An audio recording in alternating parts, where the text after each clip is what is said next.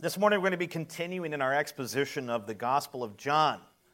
So you guys can take your Bibles and turn over to John chapter 7. We're going to look at 37 through 52. John 7, 37 through 52. I think I'm just going to go ahead and read it. Chapter 7, verse 37 through 52.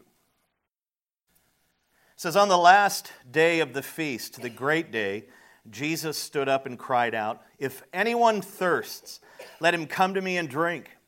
Whoever believes in me, as the Scripture has said, out of his heart will flow rivers of living water.'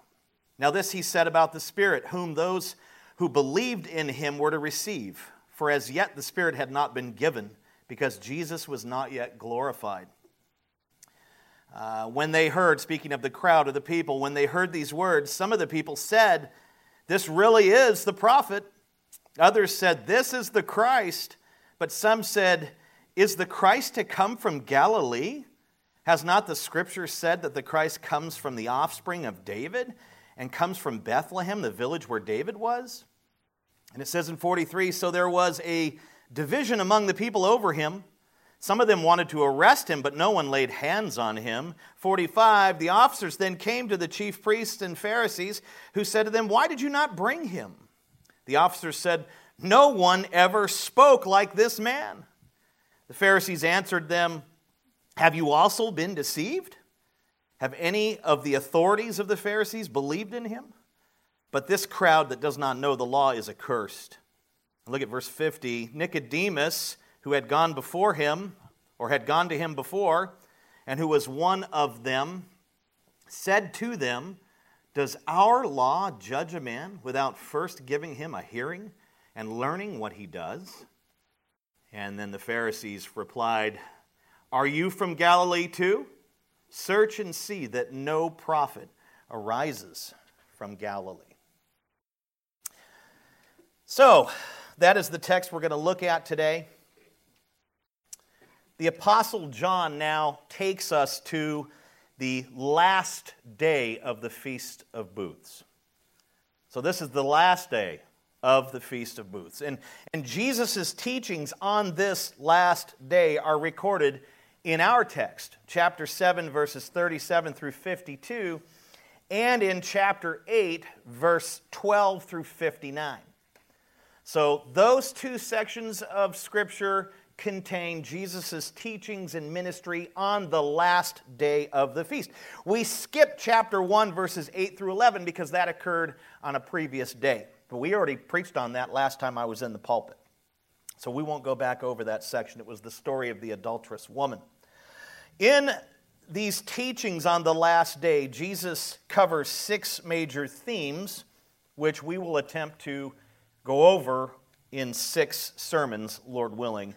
Sometimes God adds or subtracts, but we're going to try to do pretty much all that he taught on this last day in 6 sermons, because there's 6 themes. This morning we're going to look at the first major theme, which is rivers of living water. And I've divided this section, or this theme, into 2 sections. I've got section 1, which we see in 37 through 39, and in that section we see the invitation. Jesus makes an invitation. And then in section 2, which would be verses 40 through 52, the rest of it, we're going to look at the response. That would be the response of those in the crowd. So let's begin with section 1, the invitation. And I'm going to pick it up at verse 37. You ready to go? You ready to take notes? Ready to rock and roll? Ready for country? Ready for hillbilly? I don't even know what that means. 37, "On the last day of the feast." Okay, there it is. We're being signified. It's being signified. We're being told this is the last day. On the last day of the feast. And by the way, it's a week-long feast. On the last day of the feast. And notice what John calls it, the great day. Interesting, right? The great day. And it says, Jesus stood up and cried out. Yelled at the top of his lungs. "If anyone thirsts, let him come to me and drink." Now, this verse draws our attention to one of the most memorable parts of the week-long Feast of Booths. And that would be the daily water ceremony, which included prayers for rain. For 6 days, a water parade took place each morning. This whole ceremony, this whole feast went on for a whole week, but every morning it pretty much began with a water parade. The high priest would lead a procession of religious leaders, and they would walk in line over to the pool of Siloam, which wasn't far away. And when they got to that pool, they would fill a large basin with water. Not too large because they had to carry it, but they would fill a basin with water.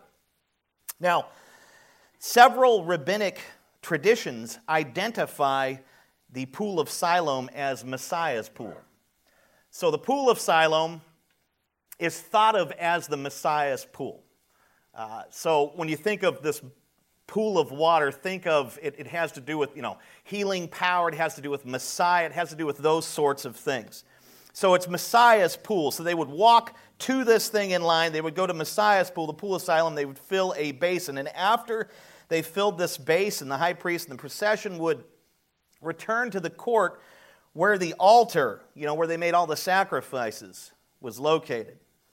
And when they reached what's called the water gate, there's actually a gate entitled the water gate that goes into this area, a leader would blow a shofar or a trumpet. It's basically a ram's horn. They'd have a ram's horn. They would blow through it, and that was kind of an ancient trumpet. And they would blow that puppy 3 times. Something like that. I don't know if it sounded just like that. But they would blow this thing 3 times, and that told everyone around them, hey, they've reached the water gate. That's what that signified.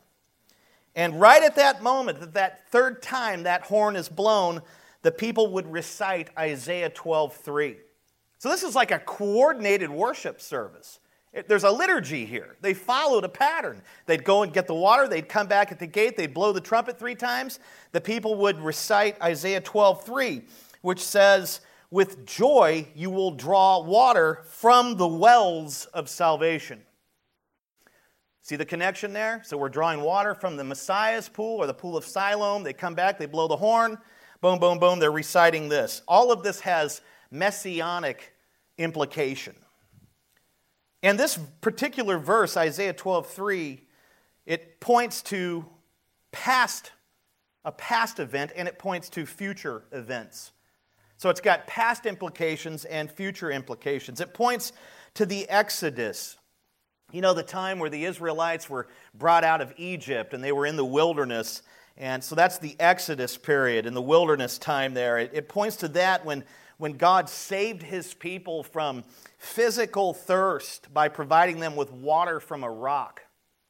Maybe you've read that story and that you know about that story where they needed fresh water and God provided water for them. So that significance is tied into this ceremony. So that's the past thing that it points to. And it points to the future, the incarnation, where Messiah, the chief cornerstone, right? Ephesians 2:20. God strikes a rock and water comes out of it. And then the future prophetic implication is God sends the rock, who is the provider of and satisfier of spiritual thirst. There's the future implication where God will save his people from spiritual thirst. So you have this past rescuing of the people in the wilderness with physical water, and then this prophetic implication or meaning is there's a future deliverance through the rock, the true rock, the cornerstone, who will deliver and save God's people from their spiritual thirst. So there's the tie and there's the connection. So when that horn goes off, they're thinking back and they're thinking, ooh, we can't wait for the day that Messiah comes to take care of our spiritual needs. And the amazing thing is he's right on the other side of the gate. But they don't know that. Many of them don't know that, but he's on the other side. So after this trumpet is blown 3 times, 3 loud blasts with this trumpet, the people recite that text. The high priest and the procession would enter the court, and then they would begin to slowly circle the altar. And at the time that they begin to circle the altar, the temple choir sings what's called the Hallel. The Hallel is comprised of 6 psalms. Psalms 113 through 118. And these are preeminently psalms of praise and thanksgiving. Pretty amazing sight, right? This is what's playing out here in the text. And this Hallel was sang for two reasons. First, to thank God for the rain He sent during the previous harvest. So they're singing this song as a way to thank the Lord and praise the Lord for His provision of rain and water. Ultimately, nothing survives without water. And this is a desert region. So they would sing these songs praising God for the rain that He had sent for the previous harvest. That's the first meaning. And then the second is that they would actually, in their singing, they would be petitioning and praying to God to send rain for the next harvest. So they sang the Hallel in thanks and in petition. Thanks for the rain, please send more. And with the choir singing the Hallel, the high priest would, as they're circling, he would then break away from the circle and he would take the basin and approach the altar where those animals were sacrificed for the sins of the people, where the blood of those lambs and bulls was poured out as a temporary propitiation for their sin. He would go to that place of slaughter right there, that place where God reconciles men and women to Himself through the blood and death of innocent animals. He would go to that altar and then He would begin to pour out that water over the altar, washing it and cleansing it. And that was a water sacrifice to God. And this final act of pouring out the water on the altar, it would conclude the ceremony and parade for that day. And as I said, it took place in the morning, and they did it every morning. So imagine this playing out in this scene. And on the last day of the Feast of Booths, the day that we're focused on here, this ritual was performed 7 times. So it happened in the morning, a little bit later, and then again at noon, and then boom, boom, boom. 7 times they did this procession, blowing the trumpet and all of that. I don't know about you, but I would have just picked a spot and just stood there. I wouldn't have left, because He's going to come back around. 7 times they did this on the last day of the feast, and I think that's why they call it the Great Day. I think that's the distinction, the great day. And I did read there's a tradition that they added an 8th day, and they really didn't do anything significant on the 8th day. I think this is the 7th day where all of this took place. And it is against this backdrop of that ceremony, right? The water parade and the pouring of the water and the singing of the songs of thanks and the recitation or the reciting of 12:3 of Isaiah. It's against this backdrop. This is what's literally happening. It's against this backdrop that Jesus stands up and cries, "If anyone is thirsty, let him come to me and drink." I mean, His words are just packed with symbolism. He is borrowing from what is actually this visual thing that's actually playing out. He's applying it to Himself. Now, this does echo what Jesus said to the Samaritan woman back in chapter 4, where He offered to satisfy her spiritual thirst by giving her living water. You remember the story when she came up to Jacob's well, and He's standing there, and He says, "If you'd asked me, I'd have given you living water." She was just looking to get some water out of that well. So there's some significance there. In some ways, it echoes what Jesus did back in Samaria. But in light of the context of this statement here, in the shadow of the temple at the pinnacle of the Feast of Booths, on the day of the final water drawing ceremony, such a statement offers an even more robust eschatological declaration. At the point in the ritual where God was beckoned, prayed to, beseeched, cried out to by the people to provide water, the most necessary substance for His people and for life itself, Jesus stands and declares Himself to be not only the provision, but also the provider. His statement not only echoes John 4, it also echoes John 6, where the people came to the synagogue to get more free food. We were in that not too long ago. Instead of satisfying their physical hunger, Jesus offered to satisfy their spiritual hunger. Right? I'll give you the living bread. I will give you the bread of life. I will give you myself. Sure, a physical meal is great and has some benefit, but you need to be nourished and fed and satisfied spiritually, and only I can do that. You must believe. Come to me and believe. And in a similar way, in a striking way, the people had come to the temple to petition God to send rain to satisfy their physical thirst. But Jesus stands up and offers to satisfy their spiritual thirst. It's as if he's saying, you come to this temple and you've been coming to it all week and you've been singing these songs and calling out to God. And I am telling you, God is here. And I am here to give you what you truly need. There are parallels between what took place in that synagogue in Capernaum and here. A common theme in chapters 6 and 7 is people coming to God to have their physical needs met while remaining completely oblivious to their spiritual needs. Isn't this what sinners do? I mean, if a sinner comes to God at all, he's certainly not coming to him for salvation, but sometimes sinners just cry out to God because they have an immediate need, but they have no concept or understanding of their spiritual need. As sinners, we tend to focus on the physical while completely neglecting the weightier matters of the soul. I wouldn't say we tend to, we absolutely do that. Jesus exposed this aspect of the human condition, this terrible tendency, when he refused to meet their physical needs back at Capernaum, when he offered to meet their spiritual needs. It's as if he's telling them, look, you've come for the wrong stuff. You've come for the wrong thing. And in some ways, that's what he's doing in the temple at this very moment as this ceremony is concluding. You want rain, you want water, and you need living water, the kind of which only I can give. That's what he's doing. Let's analyze his invitation. First phrase, if anyone thirsts. This is a broad invitation. If anyone that can hear him within earshot, anyone there.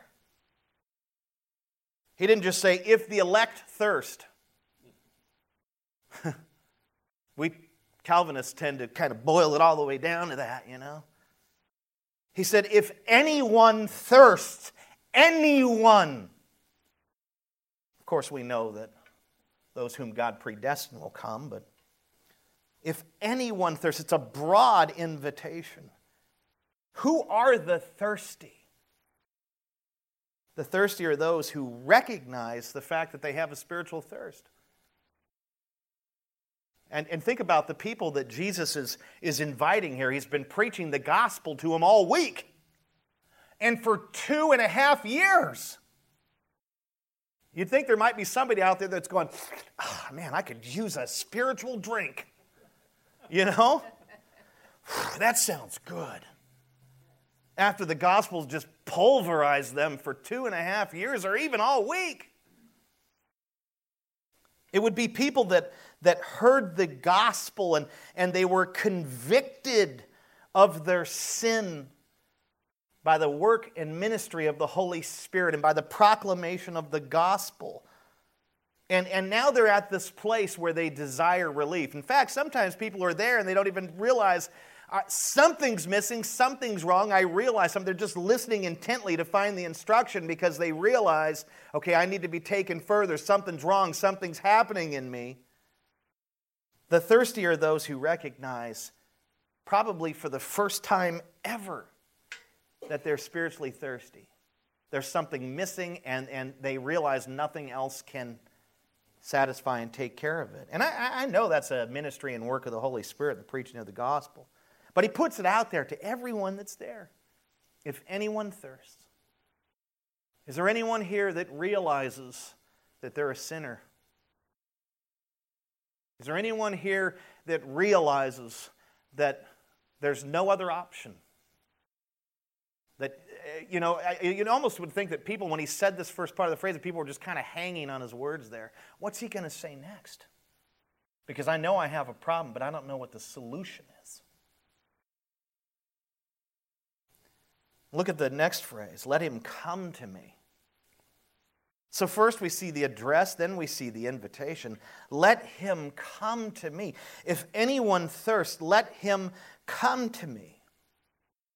Jesus invites those who recognized their spiritual thirst, recognize that they're a sinner needing help, needing aid, to come to him, the only source of living water. Living water is mentioned in the next verse. What is living water? I would just say it's the eternal life. That's the easiest way to understand it. Living water is not water that is, teeming with bacterial life. It's eternal life. It's the work of the Holy Spirit, the presence of the Holy Spirit. We'll learn those things in a few moments. Jesus just says, anyone out here realizes they're a sinner. If you're thirsty, let him come to me. He's inviting people to come to him, the source of living water. And remember, there's water being poured and all these things are happening here. Again, the implication, the prophetic implication of the ritual is Messiah's coming. He's going to satisfy us. Jesus is stepping forward as Messiah, saying, I'm here. I'm going to satisfy you. Come to me. There's the connection. But it's not just about if you're thirsty. It's not just about just go ahead and come to me. There's something that person must do. The next phrase, and drink. Drinking is figurative. It's a metaphor for believing. When you drink of the Lord, when you take the living water, you are basically believing in him as Lord and Savior. You are putting your faith, your trust in him alone for your salvation. So Jesus says, if anyone thirsts, let him come to me and drink. Come to me and believe. Now, I really like the way J.C. Ryle, he wrote this thing here. He gave this broader definition. Jesus invited those who were thirsty to, quote, freely take from him everything that the soul needs. Mercy, grace, pardon, peace, strength. For he is the fountain of life. It's as if Jesus is saying, let men and women use me as such, and I shall be well pleased. Come to me and I will give you all that you need for eternal life and for righteous, holy living. It's an amazing declaration. This could be the boldest, most primary declaration of his messiahship in the Gospel of John so far. There's no mistaking what he's doing here. Well, there is mistaking what he's doing here, because we'll see that in a moment, but what he was doing was he was applying the rituals to himself, declaring himself as the one who can satisfy, who can take care of our truest and deepest needs. Imagine the scene with me again as those prayers for rain and water were going up to God, and as the high priest is pouring the water from the pool of Siloam, Messiah's pool, onto the altar as an offering and sign of Messiah to come, Jesus stands and cries, my paraphrase, if anyone is thirsty, let him come to me, and I will satisfy his thirst. It's precisely what Jesus did here. But this isn't the only thing that Jesus declared. He said more than this. Look at 38. I tell you, Jesus was just the greatest preacher to ever walk the earth. He would take something that's playing out right in front of him and turn it into the most amazing illustration. I couldn't even begin to do that. I'm looking at that lamp trying to come up with something. Nothing's happening here. Maybe next week when we talk about the light of the world, I'll point to that lamp. Jesus he just is phenomenal. He would just take things and just apply it. People would be like, oh, I get it. Amazing. And that's what he's doing here. Look at 38. he says this, right? He's continuing in his invitation. Whoever believes in me. Okay, so there's the drinking, right? Whoever believes in me, whoever drinks of me, whoever believes in me, as the Scripture has said, out of his heart will flow rivers of living water. Jesus issues a scriptural promise that actually can't be found in any singular verse. You can't find it. He gave a promise, but you can't find it in any particular verse. It is reflected. It is a reflected promise. It's an absolute promise, but it's reflected in certain verses, like Proverbs 11:25, Ezekiel 47:1-9, Zechariah 13:1. It has to do with what a believer becomes. He or she becomes like a fountain filled with living water. Samuel Bloomfield put it like this: when a man turns to the Lord, he is like a fountain filled with living water, and rivers flow from him to men of all nations and tribes. Isn't that amazing? My paraphrase would be, the one who believes is not only refreshed by the Lord. Okay, so listen to this carefully. The one who believes in Jesus as Lord and Savior is not only refreshed by Him, but he or she becomes a refresher of others as the Lord works through them. That's what 38 means. Now, Jesus was obviously pointing to the presence and work of the Holy Spirit in and through a believer's life. That's what he's talking about. Now, there was, however, a stipulation to this promise of the Holy Spirit. He would not be given in the broadest sense and in the way that Jesus is speaking of here until after a certain time. Something had to transpire before the Spirit would be given in this way, where the people of God would literally become well springs of living water. And John points to this in verse 39. Look at it with me. And John says this, just to give us clarity on what Jesus meant in 38. Now this he said about the Spirit, that's the Holy Spirit. Notice how it's capitalized. Whom those who believed in him were to receive. For as yet the Spirit had not been given, because Jesus was not yet glorified. Prior to the ascension, Jesus' return to heaven, the Holy Spirit had been given, but in a very narrow sense. We don't want to say that the Holy Spirit was never given before or never came upon men. That would absolutely not be true. King David had the Spirit, and at one point when he was wrapped up in sin, he said, "Let not your Spirit be taken from me." John the Baptist, who was really an Old Testament prophet, had the Holy Spirit. There were men and people who had the Holy Spirit throughout the Old Testament. They were anointed with the Spirit to perform certain tasks and to do certain things for God. But prior to the ascension of Jesus, that was the extent of the Holy Spirit's presence and work on earth. But after the ascension, he would be given in the broadest sense to every believer equally. Now we see an expression of the fulfillment of this promise Jesus made, and there's allusions to it in the Old Testament. We see an expression of the fulfillment of this promise occur about a week after the ascension on the day of Pentecost, don't we? Where the Holy Spirit comes down and fills a room of 120 people, and they all are completely filled with the Holy Spirit, and they go down and begin to preach the gospel, and 3,000 men are saved, and they're all filled with the Spirit, and it's just amazing. So we see an expression of the fulfillment. I say it's an expression because this work is not done.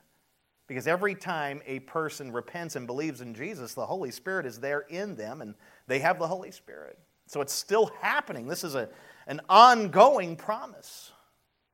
Did you know that about yourself? That if you are a disciple, a believer, you believe in Jesus Christ, that you have the Holy Spirit in you?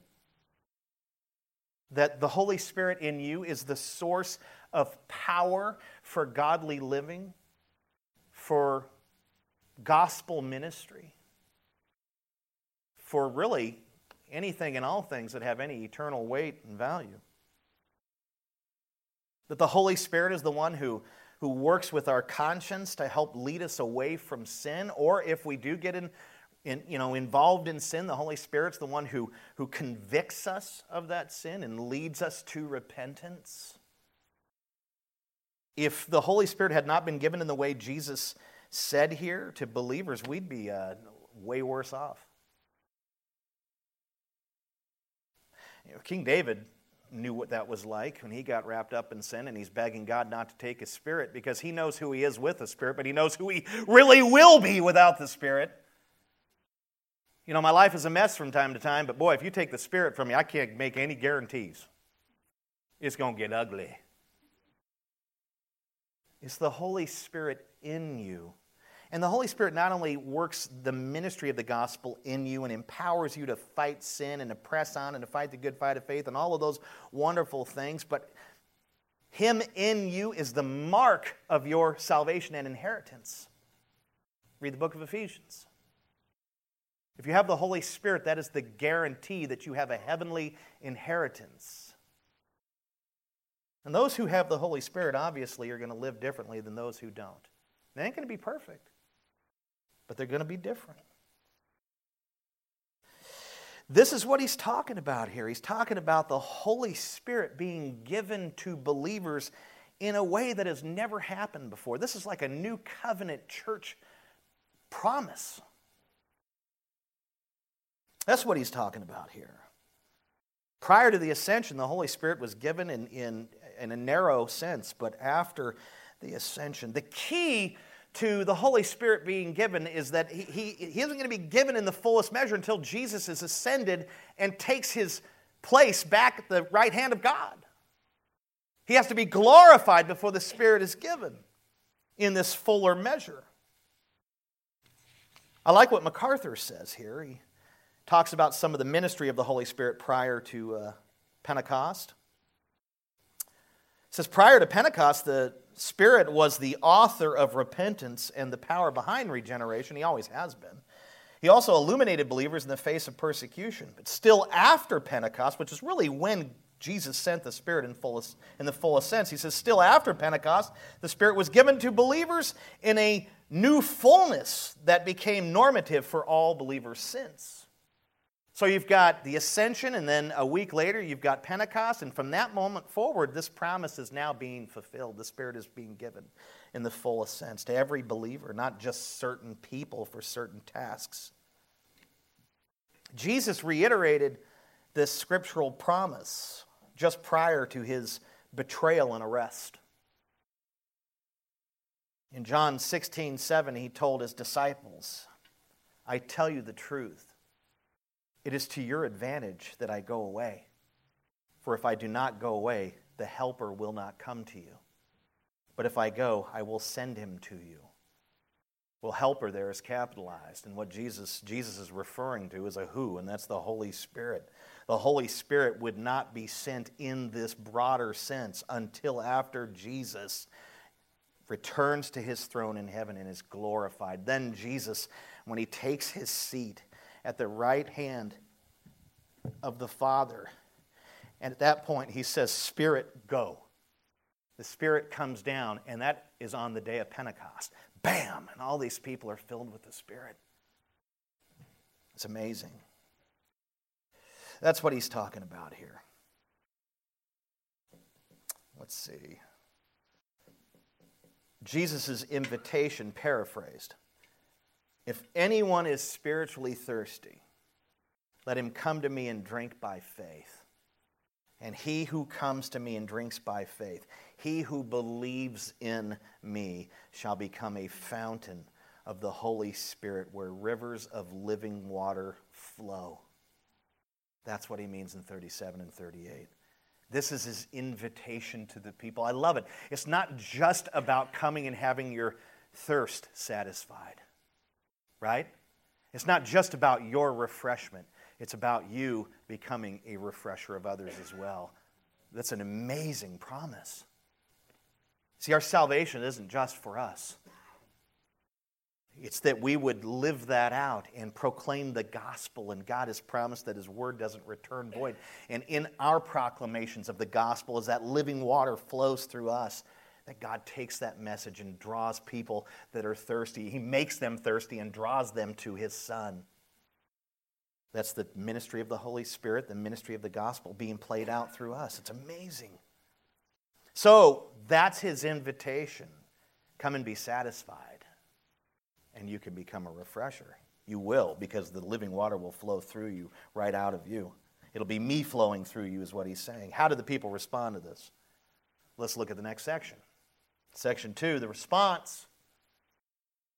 40 through 52, we see 4 types of responses here, or 4 types of people represented here. Okay? This is where it gets a little more topical and practical. Number 1, those who partially believed. You think, well, how can you... you can believe in Jesus, but not the right way. There's, I think, probably more people in the world that believe something about Jesus, but not the right way. I think there's more people in the church today, in the visible church today, that believe something about Jesus, but not in the right way. I hope that's not true of us. It's totally possible. I remember one time Dan's son Colby preached a sermon called The Almost Christian. It's very true. Verse 40, we see that, those who partially believed. They're right, but not all the way. It says, when they heard these words, this is some in the crowd, right? Some of the people said, this really is the prophet, capital P. This really is the prophet. Now let me tell you something. These people are 100% right. But he's not just the prophet. Prophet, capital P, is a reference to the Mosaic prophecy. Moses prophesied that one like him, a greater prophet, God prophesied this through Moses, that a greater prophet, like a capital P prophet, would come later on. He'd be like Moses, but greater and better. And that's a messianic prophecy. It points to the Messiah to come. So there's truth to their affirmation, or not that, their declaration. Wow, listen to what this guy is saying, and look at how he's applying these things, and this is unbelievable. This guy, no doubt, he's the prophet. So they're right, but not all the way. Because I think what they're thinking is this guy is like the Moses who was supposed to come. Not necessarily the one whom Moses pointed to. And unfortunately, a lot of Jews in that day, and probably today, are really hung up on Moses. I mean, that's their guy. They're putting it all in him. And if Moses were standing here, I'd say, Moses, I'd have to speak his language. I don't know how to do that, but I would say, Moses, can you save anyone? He'd say, heck no. I can't save anyone. Only the Messiah, the one that I pointed to, can save people. Moses is not a savior. He never will be. So their answer is good and accurate, but it falls short. It's not enough. It's not enough to say that Jesus was a good man. It's not enough to say that he was a great teacher. It's not enough to say with Women's Month or whatever the heck is going on that he was a liberator of women. It's not enough to say that. That falls short of who he is. All the women are like, I'm going to kill that pastor because it is Women's Month. It's not enough. It's not enough. He's not just a prophet. He's not just the prophet. He's more. So there's a partial belief here, but an unwillingness to go all the way. But not with the second group. Number 2, those who fully believed. 41a, others said, right? They're responding. So you have all of a sudden you have this argument, people are going back and forth. So this dude's definitely the prophet. And these ones over here no, that's cool, but he's the Christ. That's the right answer. Christ Hebrew, Christ is the Greek equivalent, Hebrew Messiah. Some in this group that are being invited are saying, this is our Messiah. This is our Christ. That's the answer. That's the answer you want to give. It's not just the prophet. He's the prophet and he's the Christ. And if you just say He's the Christ, you're safe.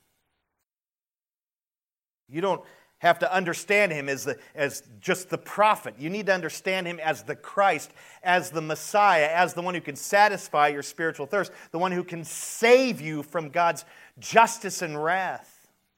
He's the Christ. And by the way, his last name isn't Christ, like Phil Baker. It's not Jesus and his last name is Christ. That's a title. He's Jesus the Christ, the Messiah. The one whom God sent took on the form of a man to live and walk out the law in perfection and earn our righteousness, to give Himself as a ransom for many on the tree, to be nailed to it, brutalized, destroyed, to have all of God's wrath and justice land upon His shoulders, for the Father to turn away, to forsake Him, for Him to die, for Him to be buried, for Him to rise, for our justification.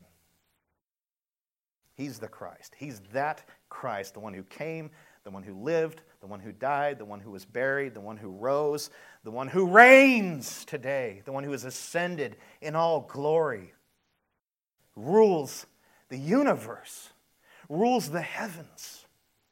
That's Christ. You must believe that.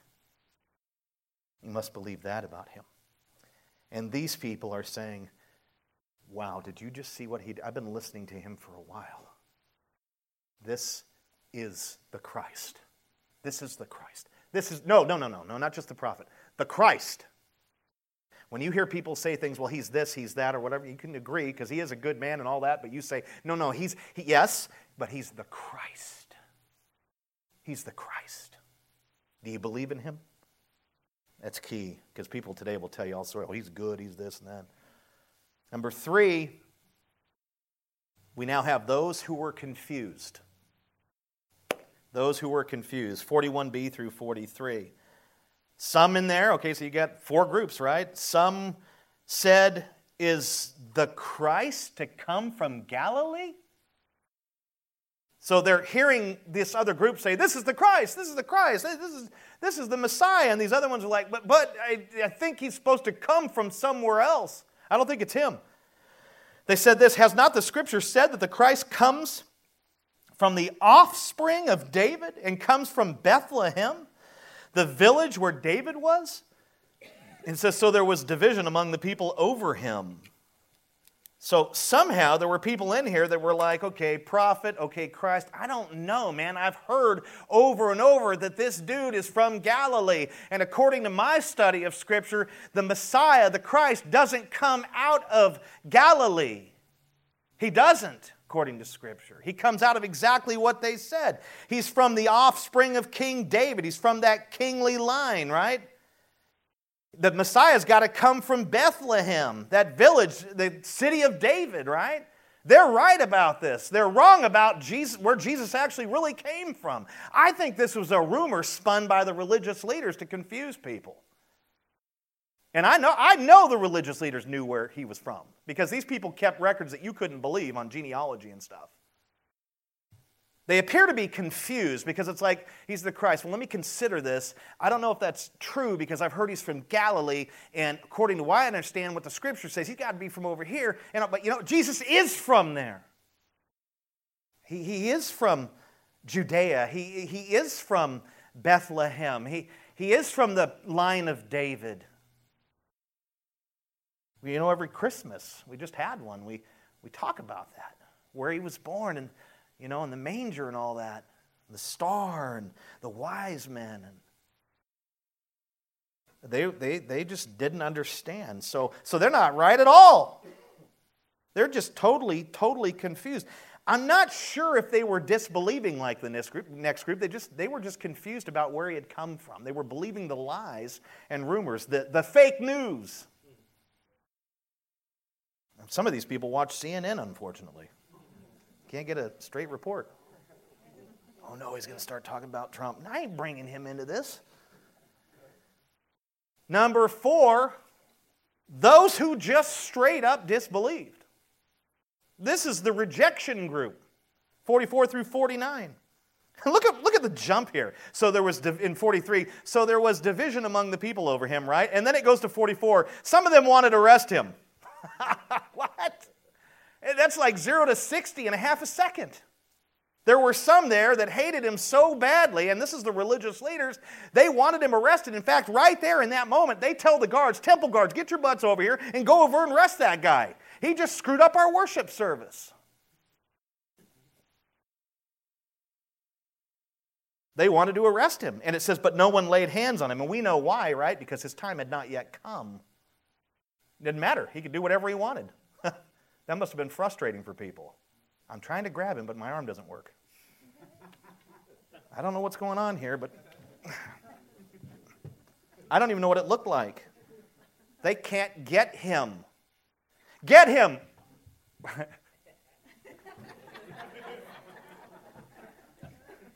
They can't get the dude. It must have been a scene. It says in 45, the officers then came to the chief priests and Pharisees, who said to them, why did you not bring him? I love that, right? Hey, cops, get over here. Go over there and arrest him. They come back empty-handed. And they're like, why did you come back empty-handed? We just told you to go get him. What are you doing? 46, the officers tell him why.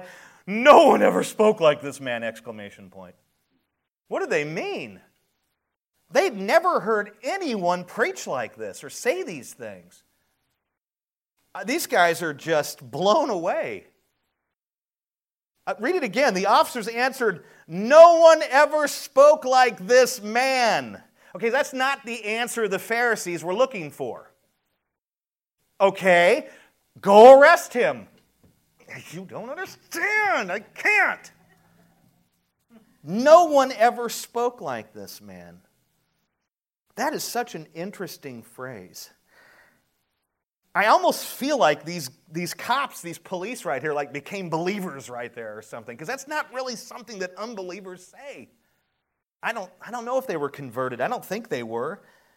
But they were blown away by what he was saying. And then somehow they couldn't lay hands on him. So all of that came together, and all they could do is come back and say, no one ever spoke like this man. Talk about a failure of duty. And then the Pharisees responded in 47, have you also been deceived? Meaning, do you now believe in him too? Are you stupid? Get over there and arrest him. And they say this in 48, listen to this statement, listen to this pride. Listen to the example. Have any of the authorities or the Pharisees believed in him? You know how you're to look at that? Have any of us, the ones who get all of this and understand all of these things, do you see any of us following along with him? That's what they're saying. You haven't seen any of us who are the spiritual authorities, who have the authority, who have the weight. You haven't seen any of us give ourselves over to him. And then they make this statement about the crowd, which is just ruthless. Okay, so you're not going to arrest him, and you're saying that no one ever spoke like him. We're the authorities, and none of us are going along with him, which means you're bozos and idiots. And you know what? Here's the bottom line, 49. This crowd does not know the law of God is accursed. We're surrounded by imbeciles, is what they say. We're surrounded by people who have become enamored with this guy, who have become deceived because they don't know the law. And if you know the law like we do, you're not going to be deceived and fall into this guy's deception and tricks, is what they're saying. But just the pride and just the disbelief. But in the next two verses, we discover that Jesus had an ally within the ranks of the Pharisees. And this is just awesome. This is spectacular. Look at 50 and 51. Look at that, 50. Nicodemus, remember that dude? Nicodemus, who had gone to him before, speaking of going to Jesus, had gone to Jesus before, and who was one of them, meaning he was a Pharisee, said to them, the other Pharisees, does our law judge a man without first giving him a hearing and learning what he does? Wow. These guys are piping hot, ticked off. They can't arrest him. They can't stop him. The guards have failed. They think everyone is a loser and is under some kind of deceptive curse. And then Nicodemus, throws fuel on the fire. Nicodemus had previously come to Jesus to discuss his miracles, but the Lord changed the subject and talked about how true salvation consists of a new heart, regeneration, a new faith that's believe in Jesus alone, a new love, repentance, right? Remember John 3, 1 through 21? Remember that conversation? Nicodemus's religion and his beliefs didn't square with Jesus' teachings. He believed that he could earn his way with God. That's typical false religion. So what did he do? He walked away from that conversation, discouraged and semi-disgruntled. He thought Jesus was going to affirm all the good things he was doing, and Jesus said, you're not going to go into the kingdom unless you're born again. And here's what that looks like. And Nicodemus is like, I don't think that's me. And he was not thrilled. I mean, he wasn't a jerk, but he wasn't at a good place after that conversation. But the seeds of the gospel had been planted, and they didn't take long to take root. The Spirit had taken Jesus' gospel preaching in that conversation and put it down in this man, and it began to come out. And here in verses 50 and 51, we see a different Nicodemus, don't we? He went from disgruntled to defender. He went from enemy to ally. That's amazing. That's the work of the gospel. That is the work of the gospel, that the work of the gospel is to take an enemy of God. And the Holy Spirit takes that gospel and puts it in that man, and the Holy Spirit comes into that man, and he transforms that man from an enemy, that woman from an enemy, to an ally, to a defender of God. And that's what happened here. He literally interrupts his fellow Pharisees, right? Really the most powerful religious guys in the whole land. He interrupts them and warns them not to break their own law, the law of due process. They were seeking to arrest and kill Jesus. Nicodemus intervenes. You're getting ahead of yourselves. You can't do this. Our law forbids it. Man must first be heard and given a fair trial before you can lay a hand on him like this. That's what he says. How did his fellow Pharisees react to him? 5:2. They replied, Are you from Galilee too? Search and see that no prophet arises from Galilee. This was their way of saying, you must be from where he's from, and this is why you're defending him. Boy, all you Galileans are on the same team. You're like those darn Raiders fans. You just never give up. That's what they're like, you got to be kidding. Did Nicodemus just try to, what is going on? He must be from Galilee, that's why. And they tell him, they warn him, you better check the record, homie. No prophet will arise out of Galilee. And they were right. But this prophet didn't arise out of Galilee. He rose out of Judea and Bethlehem. And these guys failed to realize that. They either failed to realize where Jesus was actually from. I don't think it was ignorance. I think that they refused to acknowledge the fact that he was from the right place, the place of Messiah. This is willful disobedience. This isn't, man, I'll just tell you, they're just perpetuating a lie. They were the ones who began the lie and perpetuated it. They knew where Jesus was from. And Jesus lived in Galilee, but he was not from Galilee. He was from Judea. More specifically, Bethlehem, the birthplace of Messiah. And you know what? I'm pretty sure Nicodemus knew this about Jesus. He didn't believe the lies of his peers. You know, these men spun all sorts of lies. When Jesus rose from the grave, they spun the lie that his body had been stolen out of the tomb. That's the lie they spun. They just spun lies. They've been spinning lies for almost 2,000 years because they don't want to face the music. I think Nicodemus knew where Jesus was truly from, and this helped play into him becoming convinced of Jesus' messianic identity. Of course, that's all the work of the Holy Spirit, all glory to God. But we see a different Nicodemus here, don't we? We see him later to helping Joseph of Arimathea prepare Jesus' body for the tomb after Jesus was taken down from the cross. The gospel had done its work in that man's life through the Spirit. Closing.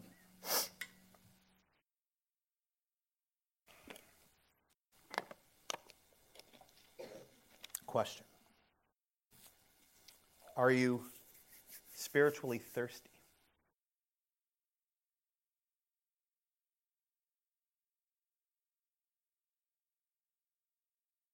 You've heard the gospel. Are you convicted of your sin by the Holy Spirit?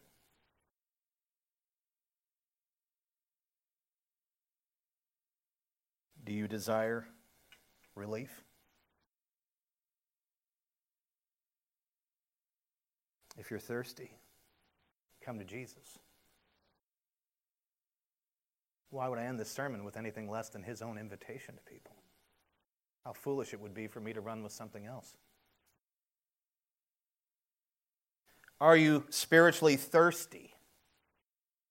You have heard the gospel today, and if you've been here any other weekend, you've heard it then too. You've probably heard it on the outside by a friend or somebody else. Who knows how many times you've heard the gospel? The life, death, burial, and resurrection of Jesus Christ. That salvation is in him alone.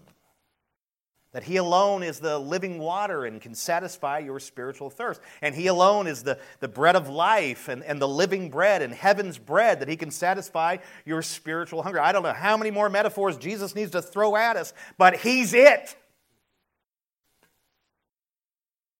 If you're thirsty, come. If your spiritual belly is growling, come.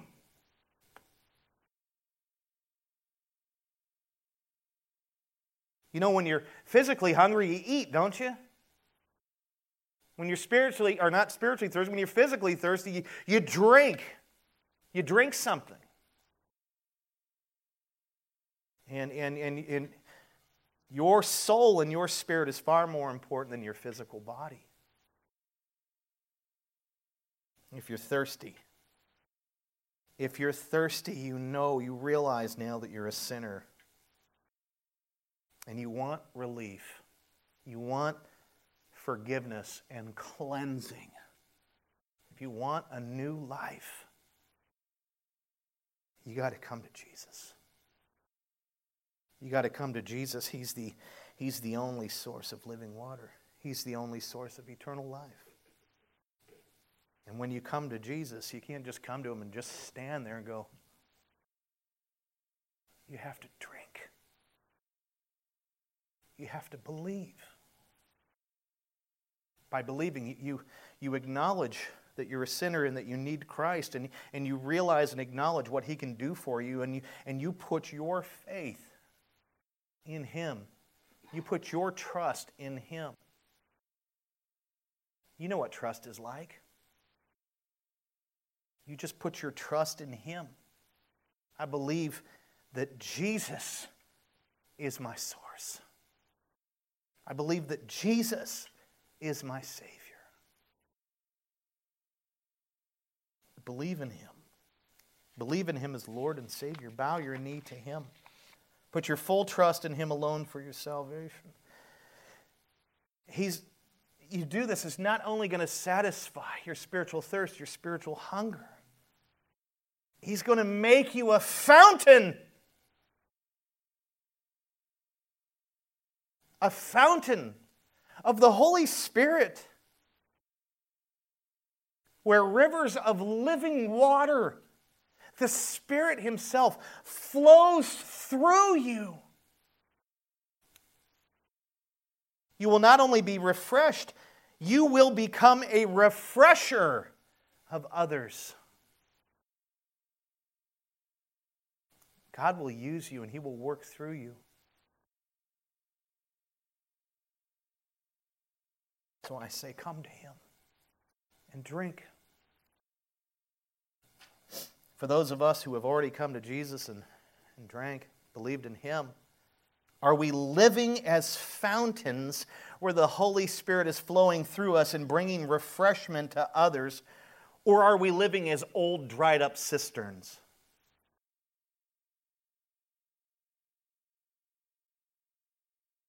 You see, we do this when we keep the Holy Spirit and God's good gifts to ourselves. When we're not serving the cause of Christ. Are you a fountain where the Spirit flows through you, or are you like an old dried up well? I'll end with a great quote from Martin Luther. Well, this is just phew. He said, "He who comes to Jesus shall be so furnished with the Holy Spirit that he shall not only be quickened and refreshed himself and delivered from thirst, but he shall also be a strong vessel, a strong stone vessel, from which the Holy Spirit in all his gifts shall flow to others, refreshing, comforting, and strengthening them."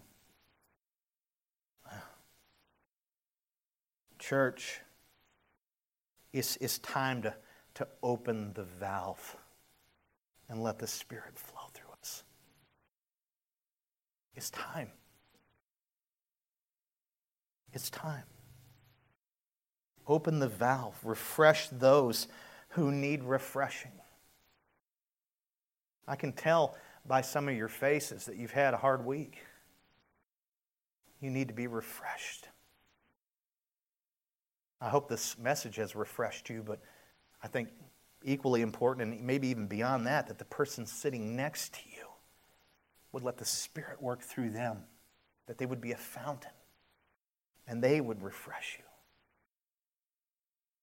Refresh those who need refreshing. Encourage a brother or sister in the Lord with the truth. Use your God-given time and talent to serve your church and neighbors. Share the gospel with someone who does not know Jesus. These are just ways. You could even invite people to our Easter service where they can come and hear the gospel. And maybe God, through the Spirit, will refresh them, save them and refresh them and make them a refresher of others. It's on April 1st. Open the valve. Okay? Open the valve. Open it and knock the handle off. And don't try to go to Orchard and get some fittings. In 2 weeks, you'll be like, shut this down. Just let it go. Amen?